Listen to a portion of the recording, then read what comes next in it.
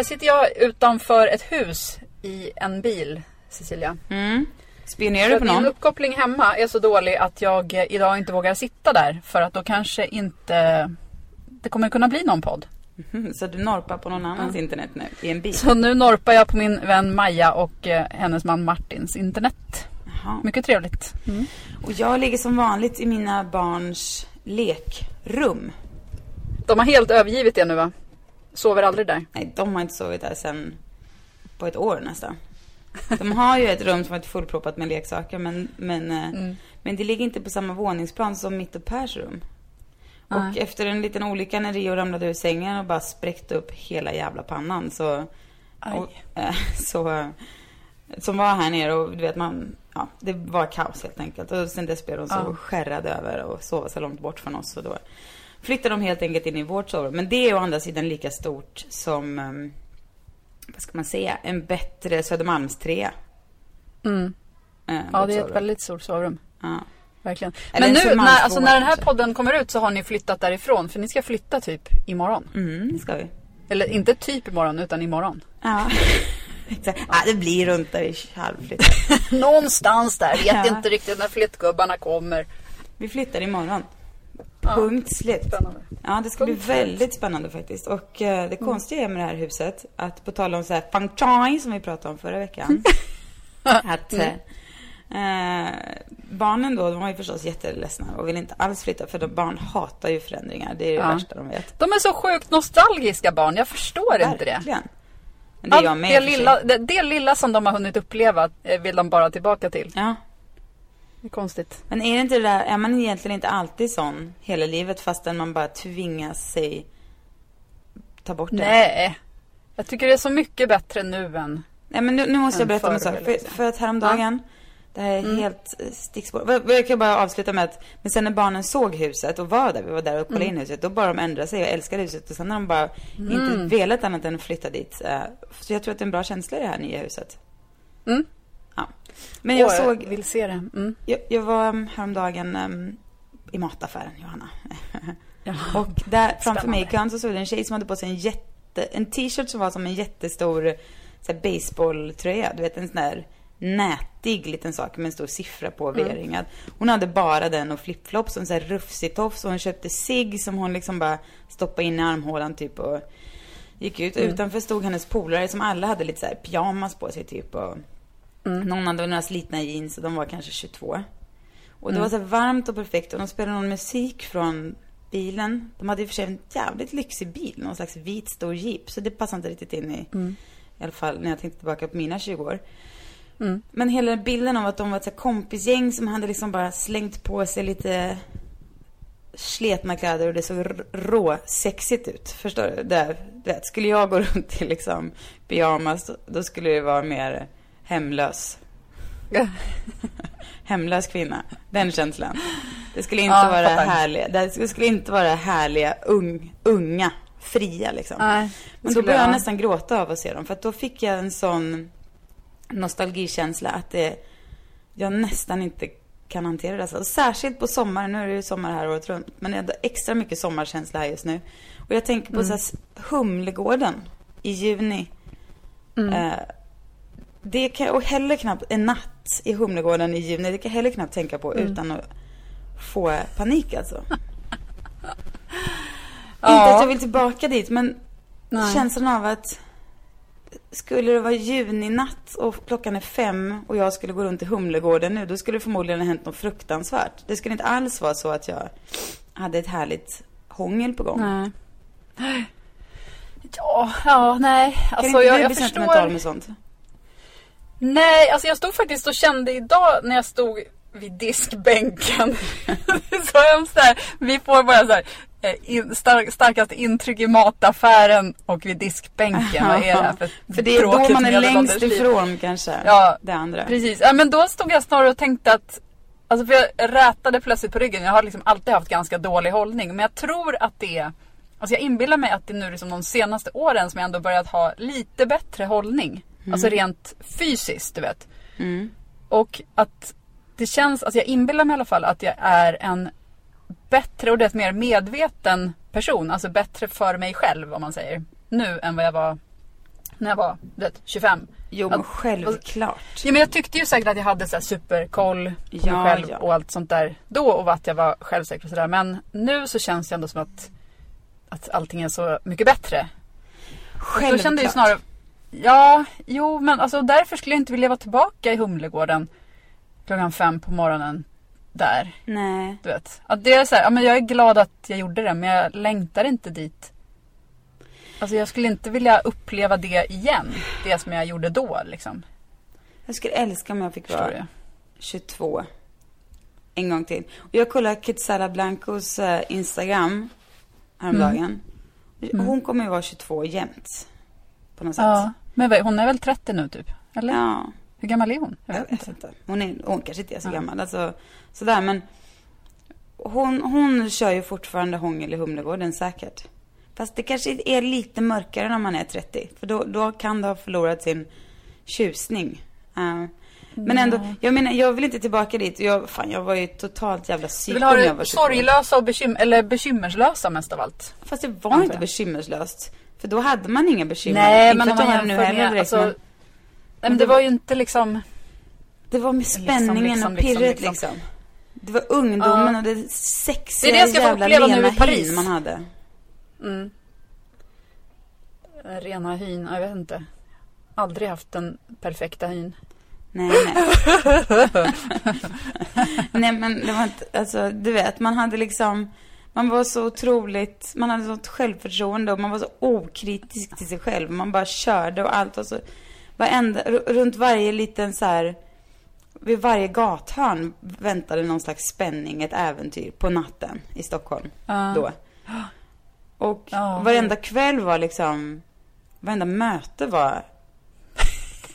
Det låter som att ditt 20-tal, höll jag på att säga, var väldigt spännande. Jag kan inte minnas att det inte var så. Nej, men det var ju inte det. Det var ju verkligen men däremot, inte det. En stor skillnad som jag kände häromdagen var att jag tror inte att jag hade... Alltså för nu kan jag känna att, vet man är och pratar med... Eller man är inne i en butik och så pratar man med de som jobbar där. Så har jag en signal... Det verkar som att jag har så himla svårt att hamna på rätt nivå på pratet. Och jag tror att jag förut var nog med bara så här, att jag pratade inte. Men nu kan jag hamna i så här, att man plötsligt bara pratar jättemycket. Och att där, ibland så hamnar vi på då rätt nivå med den som jobbar där. För man uppfattar signalerna rätt och så blir det bara jättetrevligt om man snackar där. Alltså det är ju ännu vanligare i USA, för där pratar ju folk på ett annat sätt. Men även här. Men här, eller nu kan jag liksom känna att jag ibland, du vet, börjar prata om... Jag kan inte ens komma på något exempel. Det är alldeles för allvarliga saker eller för personliga. Antingen så är jag liksom alldeles för tillknäppt och vill liksom inte säga någonting. Ja, precis. Eller så hamnar jag liksom direkt i cancern. Så himla konstig stämning kan det bli om du vet, jag är hos optiken och bara bla bla bla. Hur är det med ditt sociala liv? Alltså, har du kompisar och sådär? Man kan ju undra alltså. Man kan ju undra. Är det här som är liksom kanske baksidan med att vara frilans och sitta hemma för mycket? Sen går man till ICA och bara tömmer ur sig i kassan. Ja, det är klart. Det kanske är... fast du kanske försöker så här... Du kanske vill vara en person som är på riktigt liksom. Du kommer direkt nära. Det är verkligen. Ja, men du vet, ibland så är det så himla svårt. För att ibland så vill ju... Eller låter det så här på sådana man pratar med inne i affärer som att man ska prata lite mer.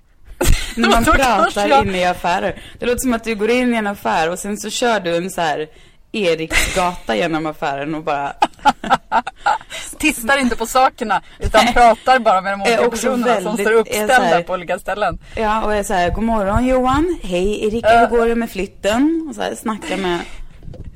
Ja, men du vet, i USA, alltså i LA till exempel, där om man ska prova en sak så säger ju alltid den personen som hjälper en vad den heter och säger till om du behöver hjälp eller du vet, så börja prata och så här, vill du ha råd, lalalala. Då är det så lätt att börja prata mycket med dem. Men sen finns det ju alltid en gräns, för de är ju inte intresserade egentligen. Nej. Det är då det blir konstig stämning om jag ändå har börjat så här kasta ur mig personliga saker. Ja, det blir, förstår jag, att det blir ur konstigt. Men vad för typ av personliga saker? Ja, men du, alltså det kan ju vara egentligen vad som helst, för att ibland så går gränsen väldigt den är väldigt snäv för vad som kan uppfattas som konstigt. Eller om jag säger, skämtar någonting om barnen eller jag tycker inte jag säger så himla konstiga saker, men jag känner att stämningen förändras. Så jag måste försöka veckla av mig själv och gå därifrån. Tycker jag ändå det låter ganska härligt. Att du liksom... Ja, man kan ju hoppas. Jag själv trivs ju väldigt bra. Ja.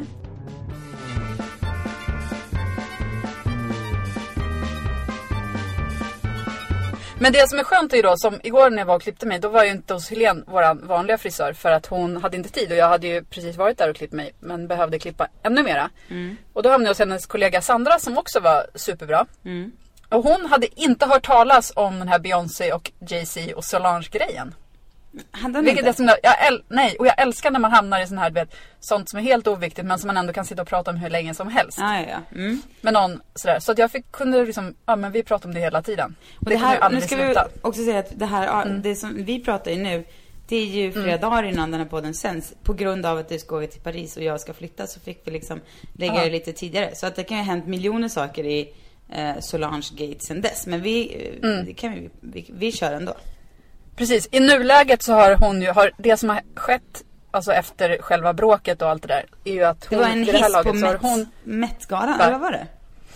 Ja, efter Met-galan så var hon på efterfesten på Standard Hotel i New York, i meatpacking. Just det. Och sen så åkte de ner i hissen och där blev det stort slagsmål. Eller det vill säga Solange attackerade Jay-Z med sparkar och slag och spottade och kastade väskor och skor och allting. Och Beyoncé som var med, hon stod typ och gluttade på. Ja, det ser ut på ett ställe ser det ut som att hon, alltså på den här övervakningsfilmen ser det ut som att hon böjer sig fram och säger någonting, du vet, väldigt artikulerat till Solange. Ja. Men i övrigt så står hon ju typ still av vad jag har sett. Jag har inte sett hela den långa versionen. Men några andra. Men sen dess så har ju då, alltså Solange har nu raderat alla bilder på Beyoncé från sin Instagram. Men och det jag läste senast var att Beyoncé har lagt upp 4 bilder på Solange när de ser glada ut på sin. Så det är väl liksom, det är det som jag har hört som det senaste. Men den stora frågan är ju vad var det som hände? Exakt, det där kan man ju spekulera i förstås. Det måste ju vara, antingen måste det vara ett enormt svek, men varför skulle hon då... Nej, alltså det som jag tror, om man tittar på hur de beter sig, alltså Jay-Z och Beyoncé, så är det där någonting som har hänt förut. Att det är väl, alltså jag har alltid sett Solange som, du vet, den kreativa, så här starka lilla syrran som lever som singelmorsa och är bara superkreativ och gör allting lika bra som Beyoncé, men är lite coolare, har liksom lite mindre sådär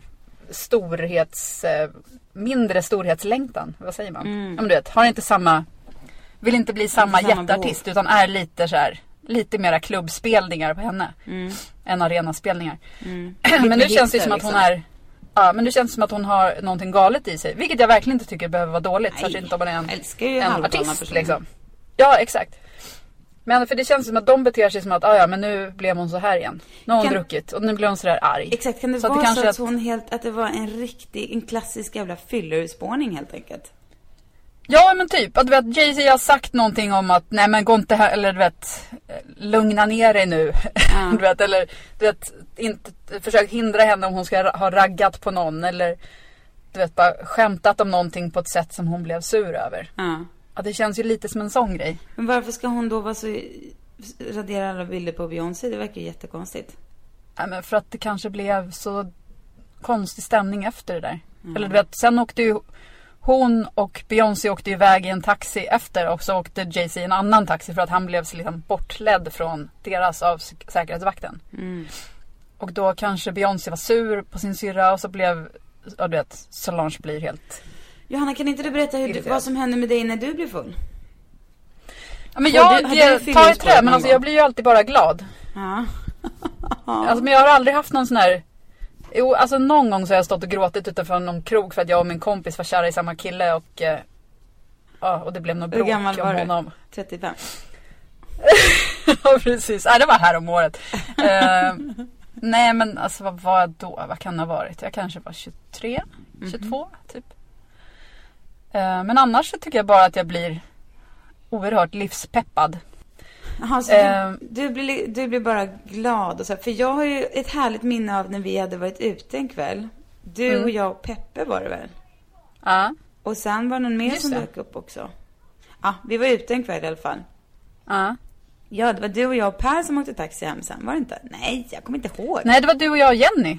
Och Jenny var det, ja. Vad hade vi gjort då?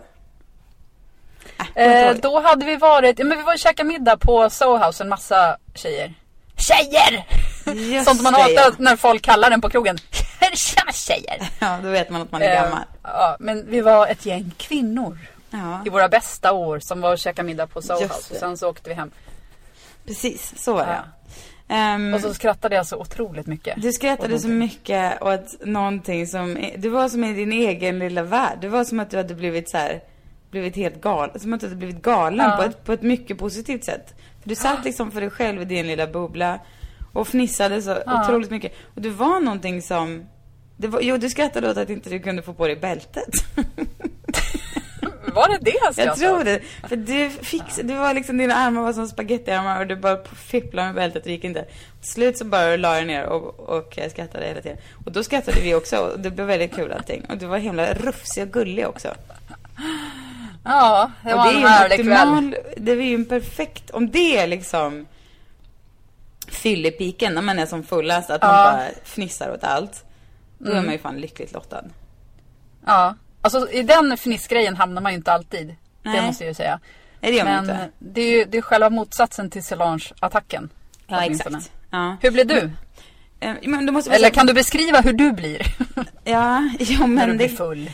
Jag är nog ganska så...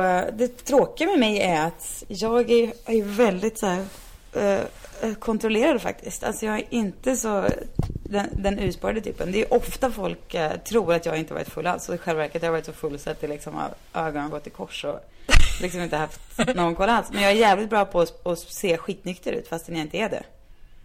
Mhm. Men du är väl snarare liksom att du bara förstärks i dina... Ja, det tror jag. I din jag kan tycka att det karaktärsdrag. Jag kan tycka att det känns rimligt att göra saker som är vanligt. Jag vet till exempel när jag hade på den här 35-årsfesten så var en förälder till ett barn, eller mitt barns kompis där. Och hon hade på sig en liten så här tight läderklänning.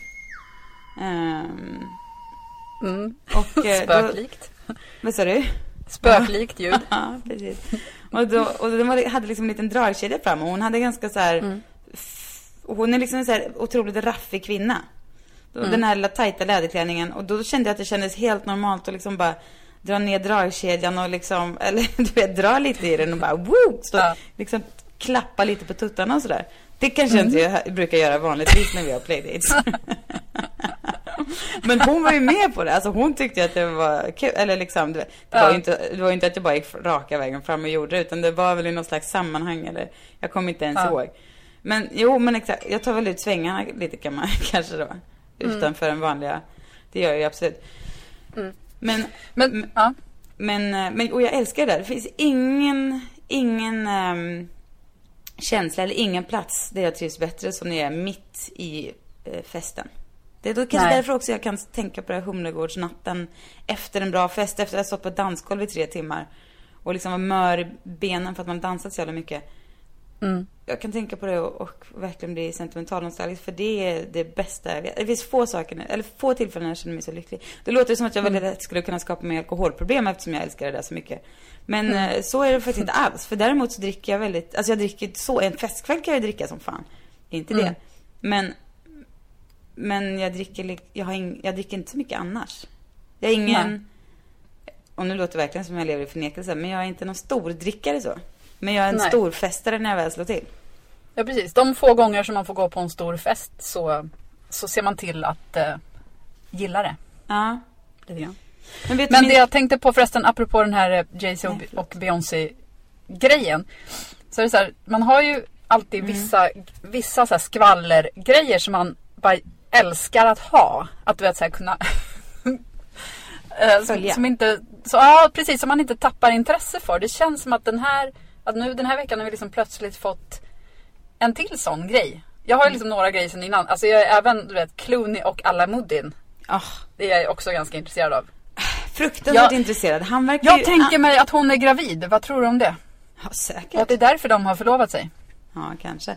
Eller så är hon verkligen bara sådär fantastisk. Så han bara, henne måste... Eller också är det hon för en gångs skull som har... För man får ändå säga att de kvinnorna han har varit med, det var för sig någon så här Las Vegas-strippa, men hon kanske var en skitsmart Las Vegas-strippa han var ihop med för några år sedan. Annars har han ändå valt ganska...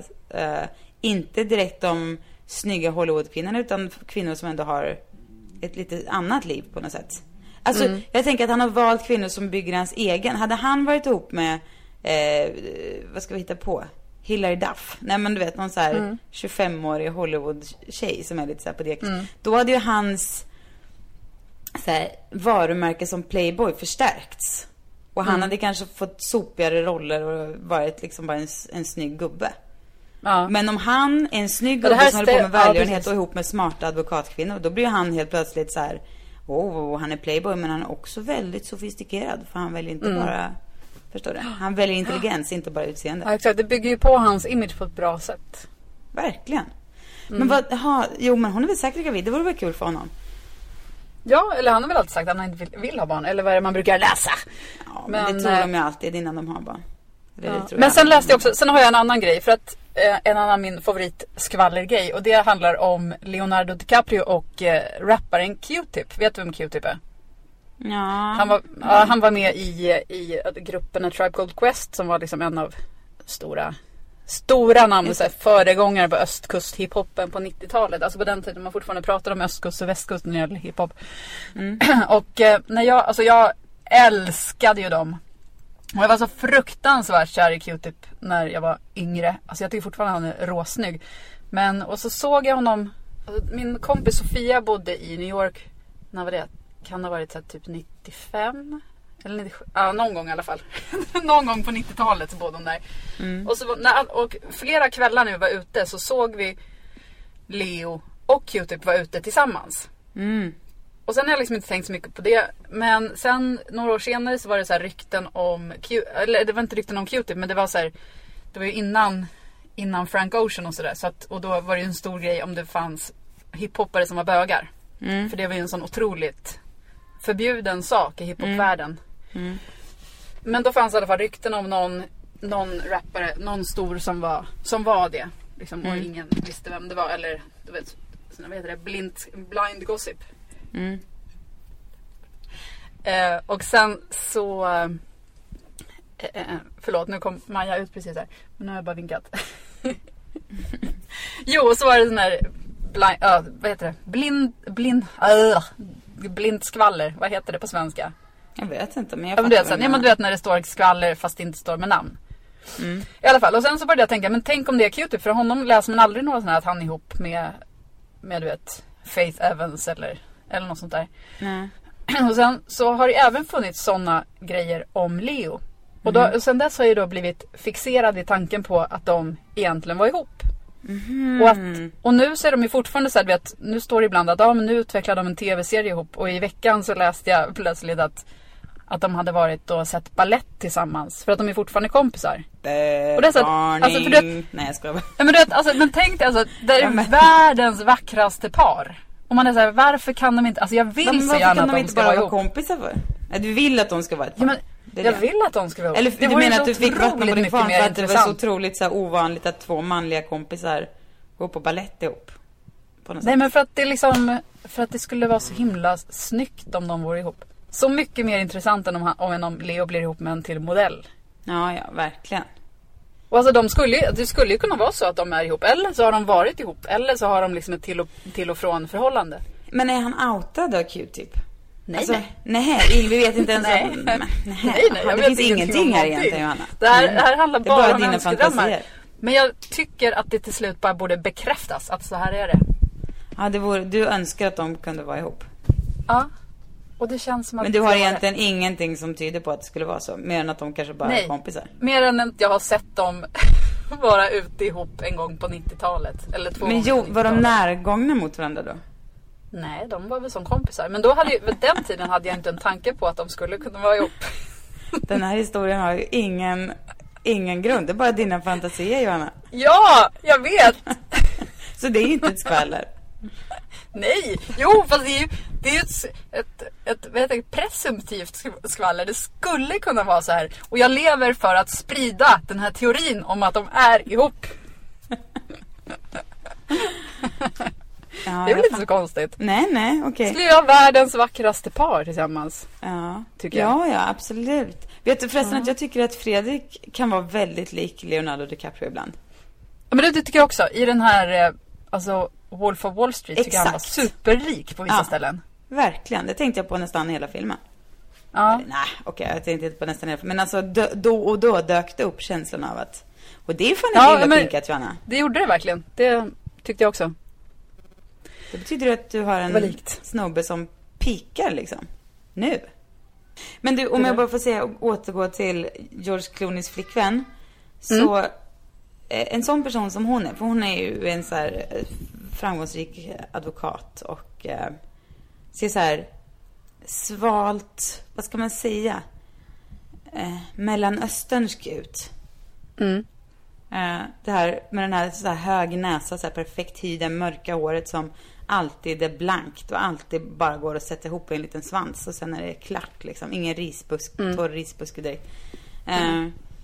Och hon är väl, vad är hon, typ 36 eller någonting och så här otroligt framgångsrik och begåvad och jobbar förstås bara eller mycket med så här välgörenhet och sådär. Alltså hennes juridiska expertis kretsar väl kring, ja, hon är liksom en så här god advokat i alla fall. Det där, och också Måns Zelmerlöws flickvän, vet du hon är? Hon verkar också vara lite sån där, förutom att hon kanske inte är en god advokat utan mer vanlig advokat. Men hon är i alla fall samma look på något sätt. Den det är min dröm att vara en sån person. Det är ju alldeles för sent att vara det för mig nu. Och jag är också... att se ut som att man alltid har utseendet under fullständig kontroll liksom. Ja, men inte så mycket utseende utan hela paketet liksom. Att man är en så här sjukt smart. Alltså jag säger inte att jag är inte sjukt smart, Johanna. Nej, men alltså jag säger inte att jag för guds skull. Nej, men vet, smart på det sättet som jag absolut inte är. När man kan läsa en lagbok och förstå och komma på smarta. Det där, du vet, jag får så här flimmer för ögonen om tanken på att jag skulle läsa en tjock lagbok. Jag är inte min eventuella kompetens ligger inte i att läsa tjocka, tunga böcker och förstå sån här komplex information. Och har liksom en liten dräkt som är jättedyr men ser ändå så här bekväm och skön ut och bara med håret helt, och man behöver inte sminka sig för det behöver man helt enkelt inte. Möjligtvis lite läppglans kanske och då en diskret färg. Och något litet smycke. Aldrig några glansiga porer. Nej, aldrig några glansiga porer. Utan det är liksom porer. Bara mycket huden bara uppför sig. Ja. Och ändå ett stort härligt leende. Man är lite lagom så här knasig. Och man är förstås, man har aldrig ens tänkt tanken på att göra något annat med sitt liv än att göra världen till en bättre plats. Men man vill ju heller inte lufsa runt i Himalaya och du vet, fågelskåda för det, utan man är mer hands-on. Det handlar om stora pengar det man gör. Man gör en verklig skillnad. Och öppnar man kylskåpet hemma hos den personen så är det liksom bara fräschör och liksom goda saker och lite lyxiga saker. Och det blir aldrig mögligt. Nej, och på soffan hänger en perfekt liten hopvikt mjuk filt. Som hon, när hon sätter sig och tittar på någon jättespännande dokumentär eller någonting som är superintelligent men samtidigt väldigt välgjort och smart. Då virrar hon in i sig mjuka tyger. Med en kopp te och naglarna är helt perfekta. Nu börjar det låta som en sån här höstfantasi. Kryper ihop i soffan. Alltså, det finns ingenting i mig som påminner om den personen. Det finns absolut ingenting i mig den personen. Nej, inte mig heller. Det faller redan liksom vid den glansiga huden. Ja, och de stora porerna. Nej. Ja. Också att det rufsiga håret och dyra kläder som bara ser billiga ut. Ja. På en. Exakt. Och att man liksom det finns... Om man nu har dyra kläder, vilket man verkligen inte alltid har. Nej, men man försöker ju se lite dyr. Eller dyr, men du vet, man försöker se lite... sammansatt ut liksom. Ja, precis. Som att det ska man ska försöka se ut som en värdig kvinna i sina bästa år. Det går inte. Nej, det är min dröm att vara George Clooneys flickvän. Ja. Alltså inte att vara ihop med honom utan att vara den personen längre. Alltså. Va? Det är faktiskt inte min dröm att vara sån längre. Men däremot så skulle jag gärna vilja träffa en person som är sån. För då kommer man ju inse att alltså, det går ju inte att vara så. Det går ju inte att ha den Nej, då har man inte alla delarna. Har man inte? Nej, jag tror inte det. Alltså det finns inga personer som är så. I så fall är de ju väldigt... det finns någonting annat som saknas. Man hoppas det är som, det som jag alltid tjafsar om med LA. Att allting i LA är perfekt. Sen kommer jordbävningarna in som bara fuck you liksom.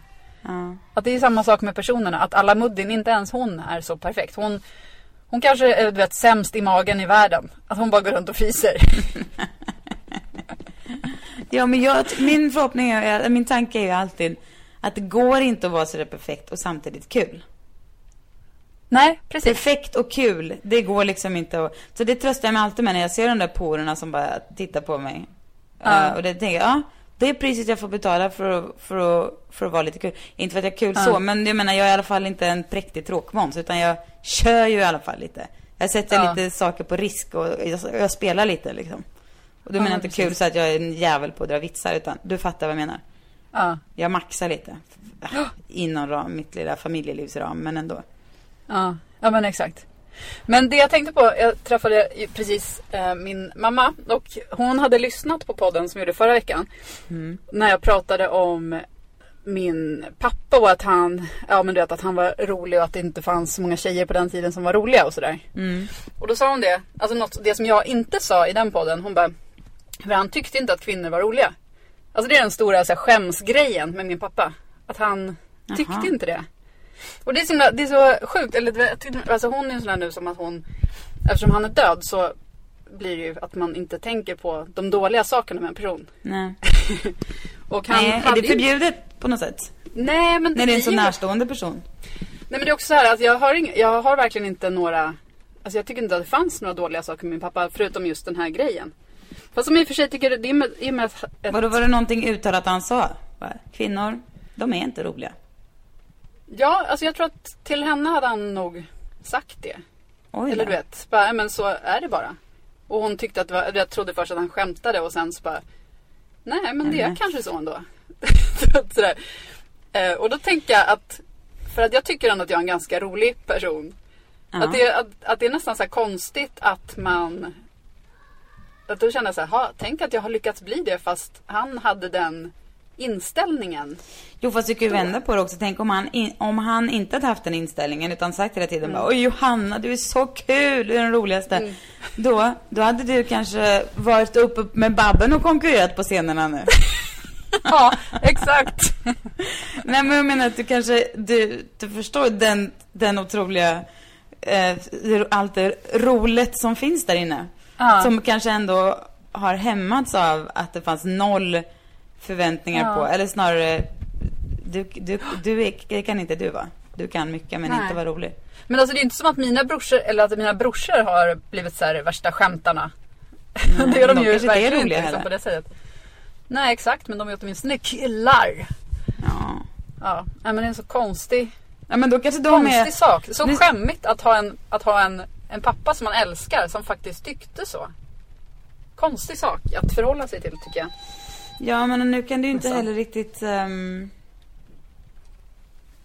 ifrågasätta honom. Hade du gjort det, tror jag, om han hade funnits nu? När det har liksom aktualiserats eftersom vi har pratat om det. Ja, men nu undrar jag om han då hade du kanske fått fler nyanser på sig. För att alltså, som jag sa, på den tiden så fanns det, alltså då såg man ju väldigt få kvinnliga komiker och sådär. Och nu är det en helt annan grej. Men det nu vet ju, va? Ja, men det var ju inte 20 år sedan han gick bort heller. Nej, vad är det? Det är 6 år sedan. Men det å andra sidan kanske inte var aktuellt. Alltså det kanske inte var det sista han sa innan han somnade in. Nej, precis. Nej, men det var inte som att han tyckte att jag var tråkig eller sådär heller. Men jag tror att han hade, alltså han var berättade din mamma hur hon reagerade på det? Men så här, han skulle hon har ju aldrig jobbat med humor eller liksom sådär. Hon är ju inte rolig på det sättet. Men sen hon är väl liksom bara smårolig sådär som man är. Men hon är ingen stor skämtare. Men alltså man tänker, han hade fyllt då? Som var så jävla kul. Men han jobbade ju med rol så att säga. Alltså han var krönikör i DN och Svenskan och jobbade på Svenska med på 70-talet och sådär. Så han var ju liksom en rol kul kille.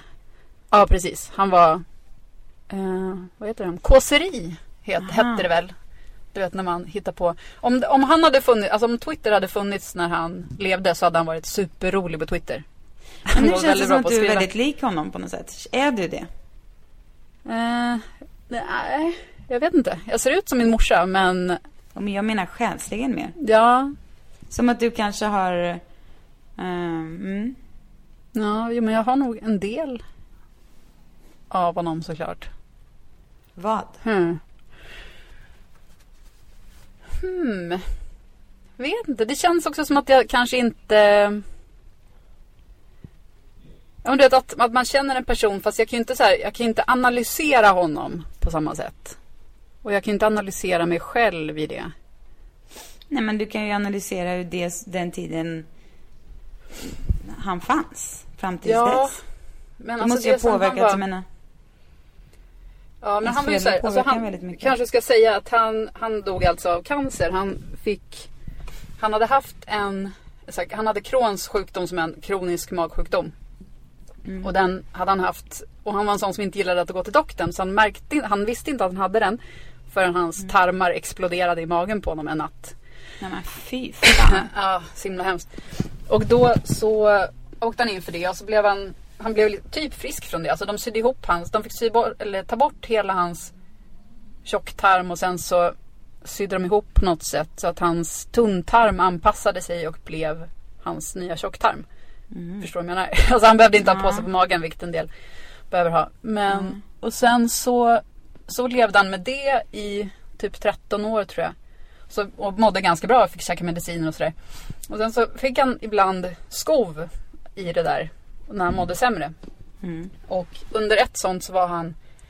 Gud, hörde att min röst har blivit så mycket mörkare nu? Jag känner bara att jag låter så här när jag pratar. Ja, men det kanske är för att du inte pratar med den här checkar lilla rösten när man pratar om... Precis! Nej, men och sen så... Och då bodde vi i LA under den här... Eller det var när Pella var ett halvår ungefär. Och så kom precis, du var vuxen. Det var du och din vuxna familj. Inte du och din pappa alltså. Ja, precis. Så det var... Och så kom då... Det var inte första barnbarnet för Fredriks föräldrar. Men det var...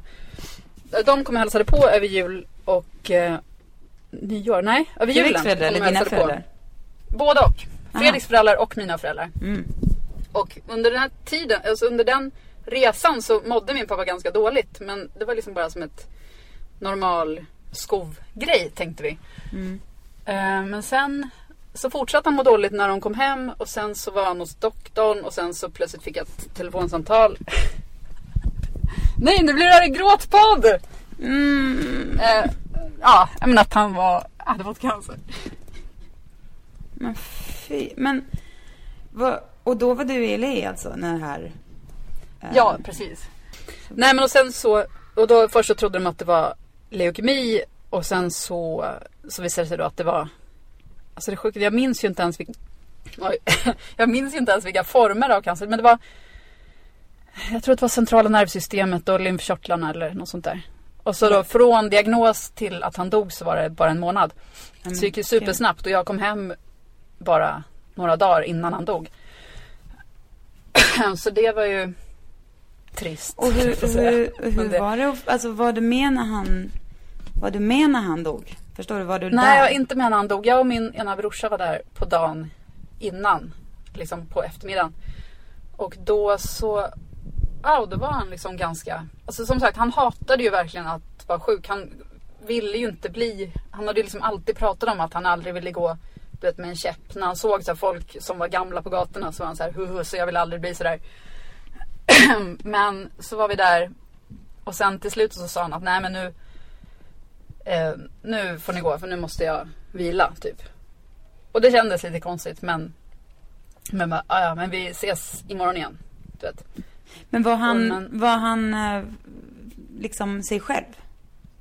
Eller ja, han var absolut. För sen så visade det sig då att det var inte för att han ville vila, utan det var för att han var tvungen att kräkas när vi gick därifrån. Men det var ju typiskt honom då att inte säga hur dåligt han mådde när vi var där. Och då hade han kräkt blod och sådär. Åh fy. Ja. Och det var sista gången ni träffades? Ja. Sa ni någonting Eller förstår du det där som man pratar om, vad som man säger och inte säger när man träffar en människa sista gången? Du trodde att du skulle träffa honom? Jag tycker ändå att, alltså jag minns inte exakt vad vi sa, men ja, det trodde jag ju. Men alltså jag kände mig ganska nöjd ändå med hur det blev. För jag tror att det var någonting, alltså han var ju som sagt då inte någon som, du vet, delade med sig av såna här grejer, att han mådde dåligt eller så. Han var verkligen inte någon som klagade på hur läget var eller sådär. Men att jag har någon känsla av att man ändå kände någon sorts, du vet, att sättet han tog i våra händer eller vet, någon sån här grej. Så att det känns som att... Men det han som kanske visste. Ja, men alltså jag tror nästan det. Alltså du vet att det var inte så att det var sjukdomen som tog honom, utan att det var han som bara, nej men nu tänker jag inte göra det här mer. För att han hatade ju att vara sjuk, du vet. Det hade han ju verkligen alltid sagt. Men men det som jag kan känna är ju att, för att under hela min uppväxt, vet jag var otroligt så här jämnt och ingen som har brutit benet ens och ingen skilsmässa, inga såna här jobbiga saker man ska genomlida. Och det där var liksom det första som hände, som var verkligen, de bara, men det här händer ju inte mig, utan det här är ju sånt som händer andra, du vet, den typiska sån känslan. Och det tror jag är rätt nyttigt, men det hade ju varit kul om man hade kunnat få den av någonting mindre otroligt sorgligt än vad det här var. Ja. Jag kan bli väldigt så här stressad över den tanken på att man har ju säkert en påse med skit som ska spridas ut över livet liksom. Ja, men precis. Men det som är det värsta var ändå, för då tänker jag så här, ja men då har det här hänt, nu kan det inte hända någonting mer. Men sen själva insikten, men det är ju inte så. Det är ju inte, det finns ju liksom inte något procenttal som ska... Nej, alltså en del får all skit och en del får ingen, och då kan ju snarare vara så här, det hände ingenting under hela min uppväxt. Ska det börja, du vet, hagla skit nu bara för det? Ja, men det behöver du inte heller göra. Det är ju det som är grejen. Det är som jordbävningarna i LA. Man vet ju aldrig när det ska slå till. Du kan bara älta det hela tiden. Förlåt, jag ska sluta. Du är så himla fixerad. Men du projicerar hela så här LA-frånvaron med att jordbävningshets. Ja, precis. Det är därför jag vet, det är helt vidrigt. Det här är kanske mitt sämsta drag. Eller har jag fler som är vidriga? Eller är det ett av de sämsta? Ett av mina sämsta drag. Jag ska verkligen jobba på att sluta. Men det är för att jag tänker så mycket på det. Det är reality check för mig, förstår du. Ja, men jag känner också att du bryr dig så lite, så att det spelar ingen roll om jag säger det. Nej, men det gör jag inte. Jag bara måste, jag kan ju, nej jag bryr mig inte lite, men jag kan ju inte. Okej. Nej, men det var ju min trygghet låg i att jag tänkte, men hon bryr sig ändå inte. Hon tar inte in det här som jag säger. Det finns ingen som är mer katastrofrädd än jag. Jag lovar, det finns absolut ingen människa. Men du tänker ju på lava, du tänker inte på sprickor i marken. Jag tänker på, nej, precis. Men sen hörde jag å andra sidan om någon stor jättevulkan i Yellowstone, den här nationalparken. Just det. Ja, den har du förstås hört talas om. Nej, men du har berättat om den. Aha. Och som snart förväntas explodera och täcka Mexiko och hela Nordamerika i lava. Så då tänker jag, mina barn också är besatta av lava. Så att det kanske är någon slags sanddröm i det där.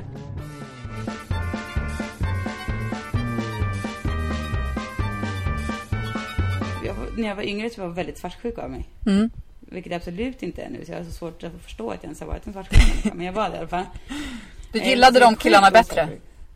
Nej, jag bara skojar. Nej, men jag var nog mer...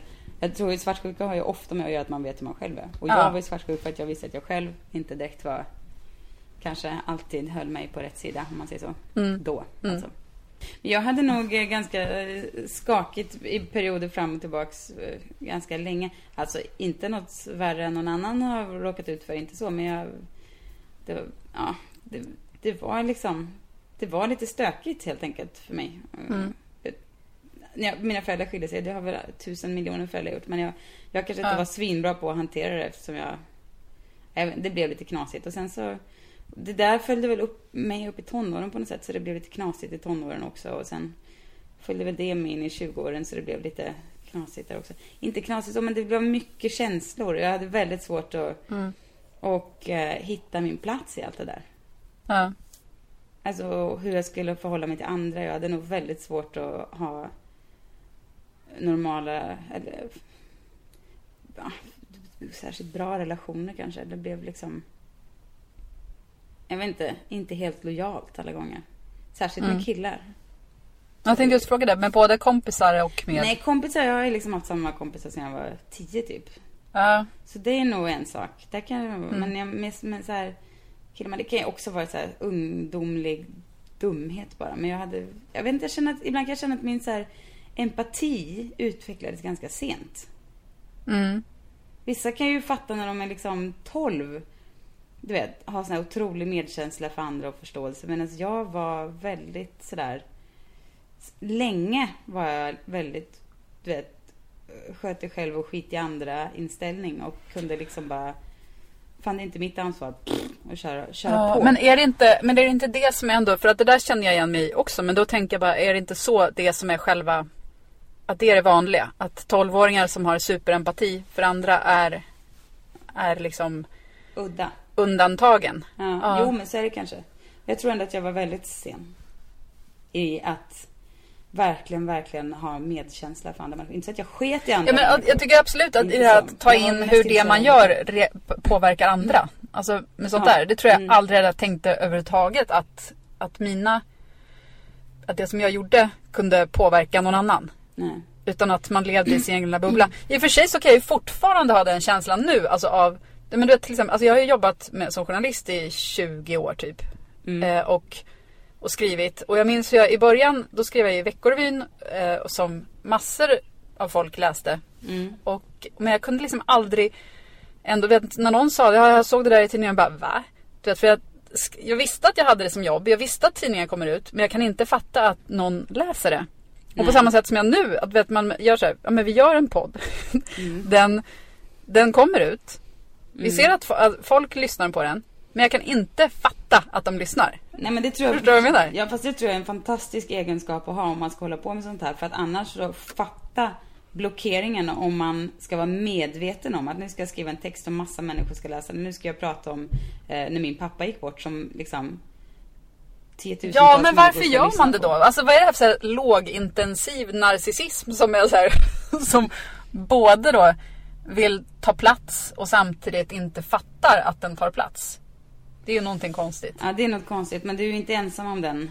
Jag tror att det är alla vi som har någon form av excentrisk, eller som gillar att bli lyssnad på eller på ett eller annat sätt. Som tror att, alla vi som tror att vi är något helt enkelt. Man delar något. Men jag tycker det är så konstigt att man kan vara så medveten på så många sätt och samtidigt så omedveten. Ja. Men det tror jag nog för att, för att man kan inte vara medveten för den blockeringen det skulle innebära och verkligen vara medveten om att nu ska jag skriva en text som 100 000 Veckorevyn-läsare ska läsa. Då prestationsångesten blir ju... Det är ju därför man blir nervös om man ska hålla ett tal för 20 pers. Men inte ett dugg nervös när man ska skriva en text som 10 gånger eller 200 000 gånger fler människor ska läsa. För att man inte kan, det blir ju så diffust. Man ser ju liksom inte den publiken på ett sätt. Men knepet är kanske då att göra som våra kompisar gjorde. En som inte kunde komma på en 40-årsfest skickade ett tal till en annan kompis som fick hålla det talet med en mask för ansiktet som föreställde då den som skulle hålla talet egentligen, den vars tal det var. Och hon som då fick hålla talet är inte någon som brukar hålla tal. Men hon tyckte att det var hur lätt som helst. Bara för att hon hade den där masken framför ansiktet. Det var någon annans ord hon skulle läsa. Så var det liksom, kan jag verkligen förstå. Det kanske är så man ska göra. Du vet bara, här jag skriver ut mina ord. Jag ger dem till dig. Och sen får du hålla talet. Men hur blir det då när du ska hålla 40-talet? Ja, men det ska jag göra själv på 40-årsfesten. Du får hålla en mask av dig själv framför ansiktet. Nej, där ska jag ju bara face my fears. Då är det bara att köra. Där ska jag inte fuska. Jag ser fram emot det. Ja, jag med. Med skräckblandad förtjusning. Jag undrar vad du ska säga. Ja, jag med. Kan du på något sätt, kan jag få utmana dig lite att du skulle kunna få in några ord, en liten lista på ord i talet. Ja, det är en bit kvar, vi kan fila på det. Ja, vi filar på det. En gång var ihop med en kille Eller jag var inte ihop, men vi hade en flört med en kille som var chefredaktör på en tidning. Och då skulle han skriva en ledare i den där tidningen. Och det här vet jag. Ja, och då textade jag honom att han skulle få in orden bajskorv och anal i den här ledaren. Då gjorde han det, mycket riktigt. Ja, det där minns jag. Ja. Jag har alltid, du vet, när man är i början av ett förhållande, det är så kul att vara så här dominatrix då. Alltså inte sexuellt, utan mer känslomässigt, bara att ställa krav och hålla på och köra med folk. Jag fattar. Det gillar jag. Det gillar killar också. I alla fall de jag har träffat. Då tycker de att man är så himla flörtig och härlig och rivig. En feistig brud. Exakt. De är så lättfångade. De är så lättlurade, stackarna. Oj.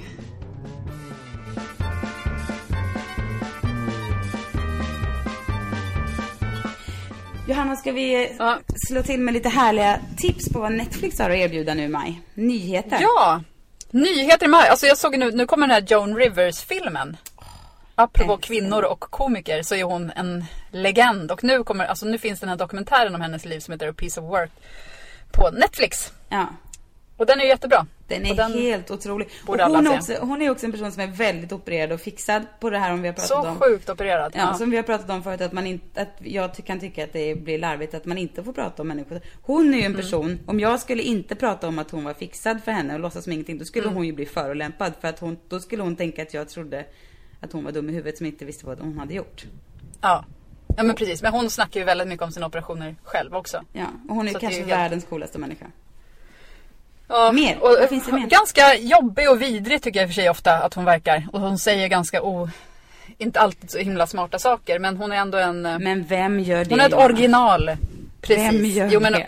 Ja, men på de platser där hon skulle kunna välja andra ord, du vet. Ja, jag tycker den är i alla fall kul. Sen tycker jag också Magic Mike finns ju där nu också. Den här med Channing Tatum om hans tidigare liv som manlig strippa. Eller det är klart han var manlig strippa, han är ju kille. Hans tidigare liv som strippa. Ja. Och har du sett den? Nej. Jag tycker att den är oväntat bra. Den är men det är som en alltså det är inte en romcom, men det är inte långt därifrån. Och den är liksom rolig och ändå en riktig historia och bra karaktärer. Så den tycker jag också man kan slå till med.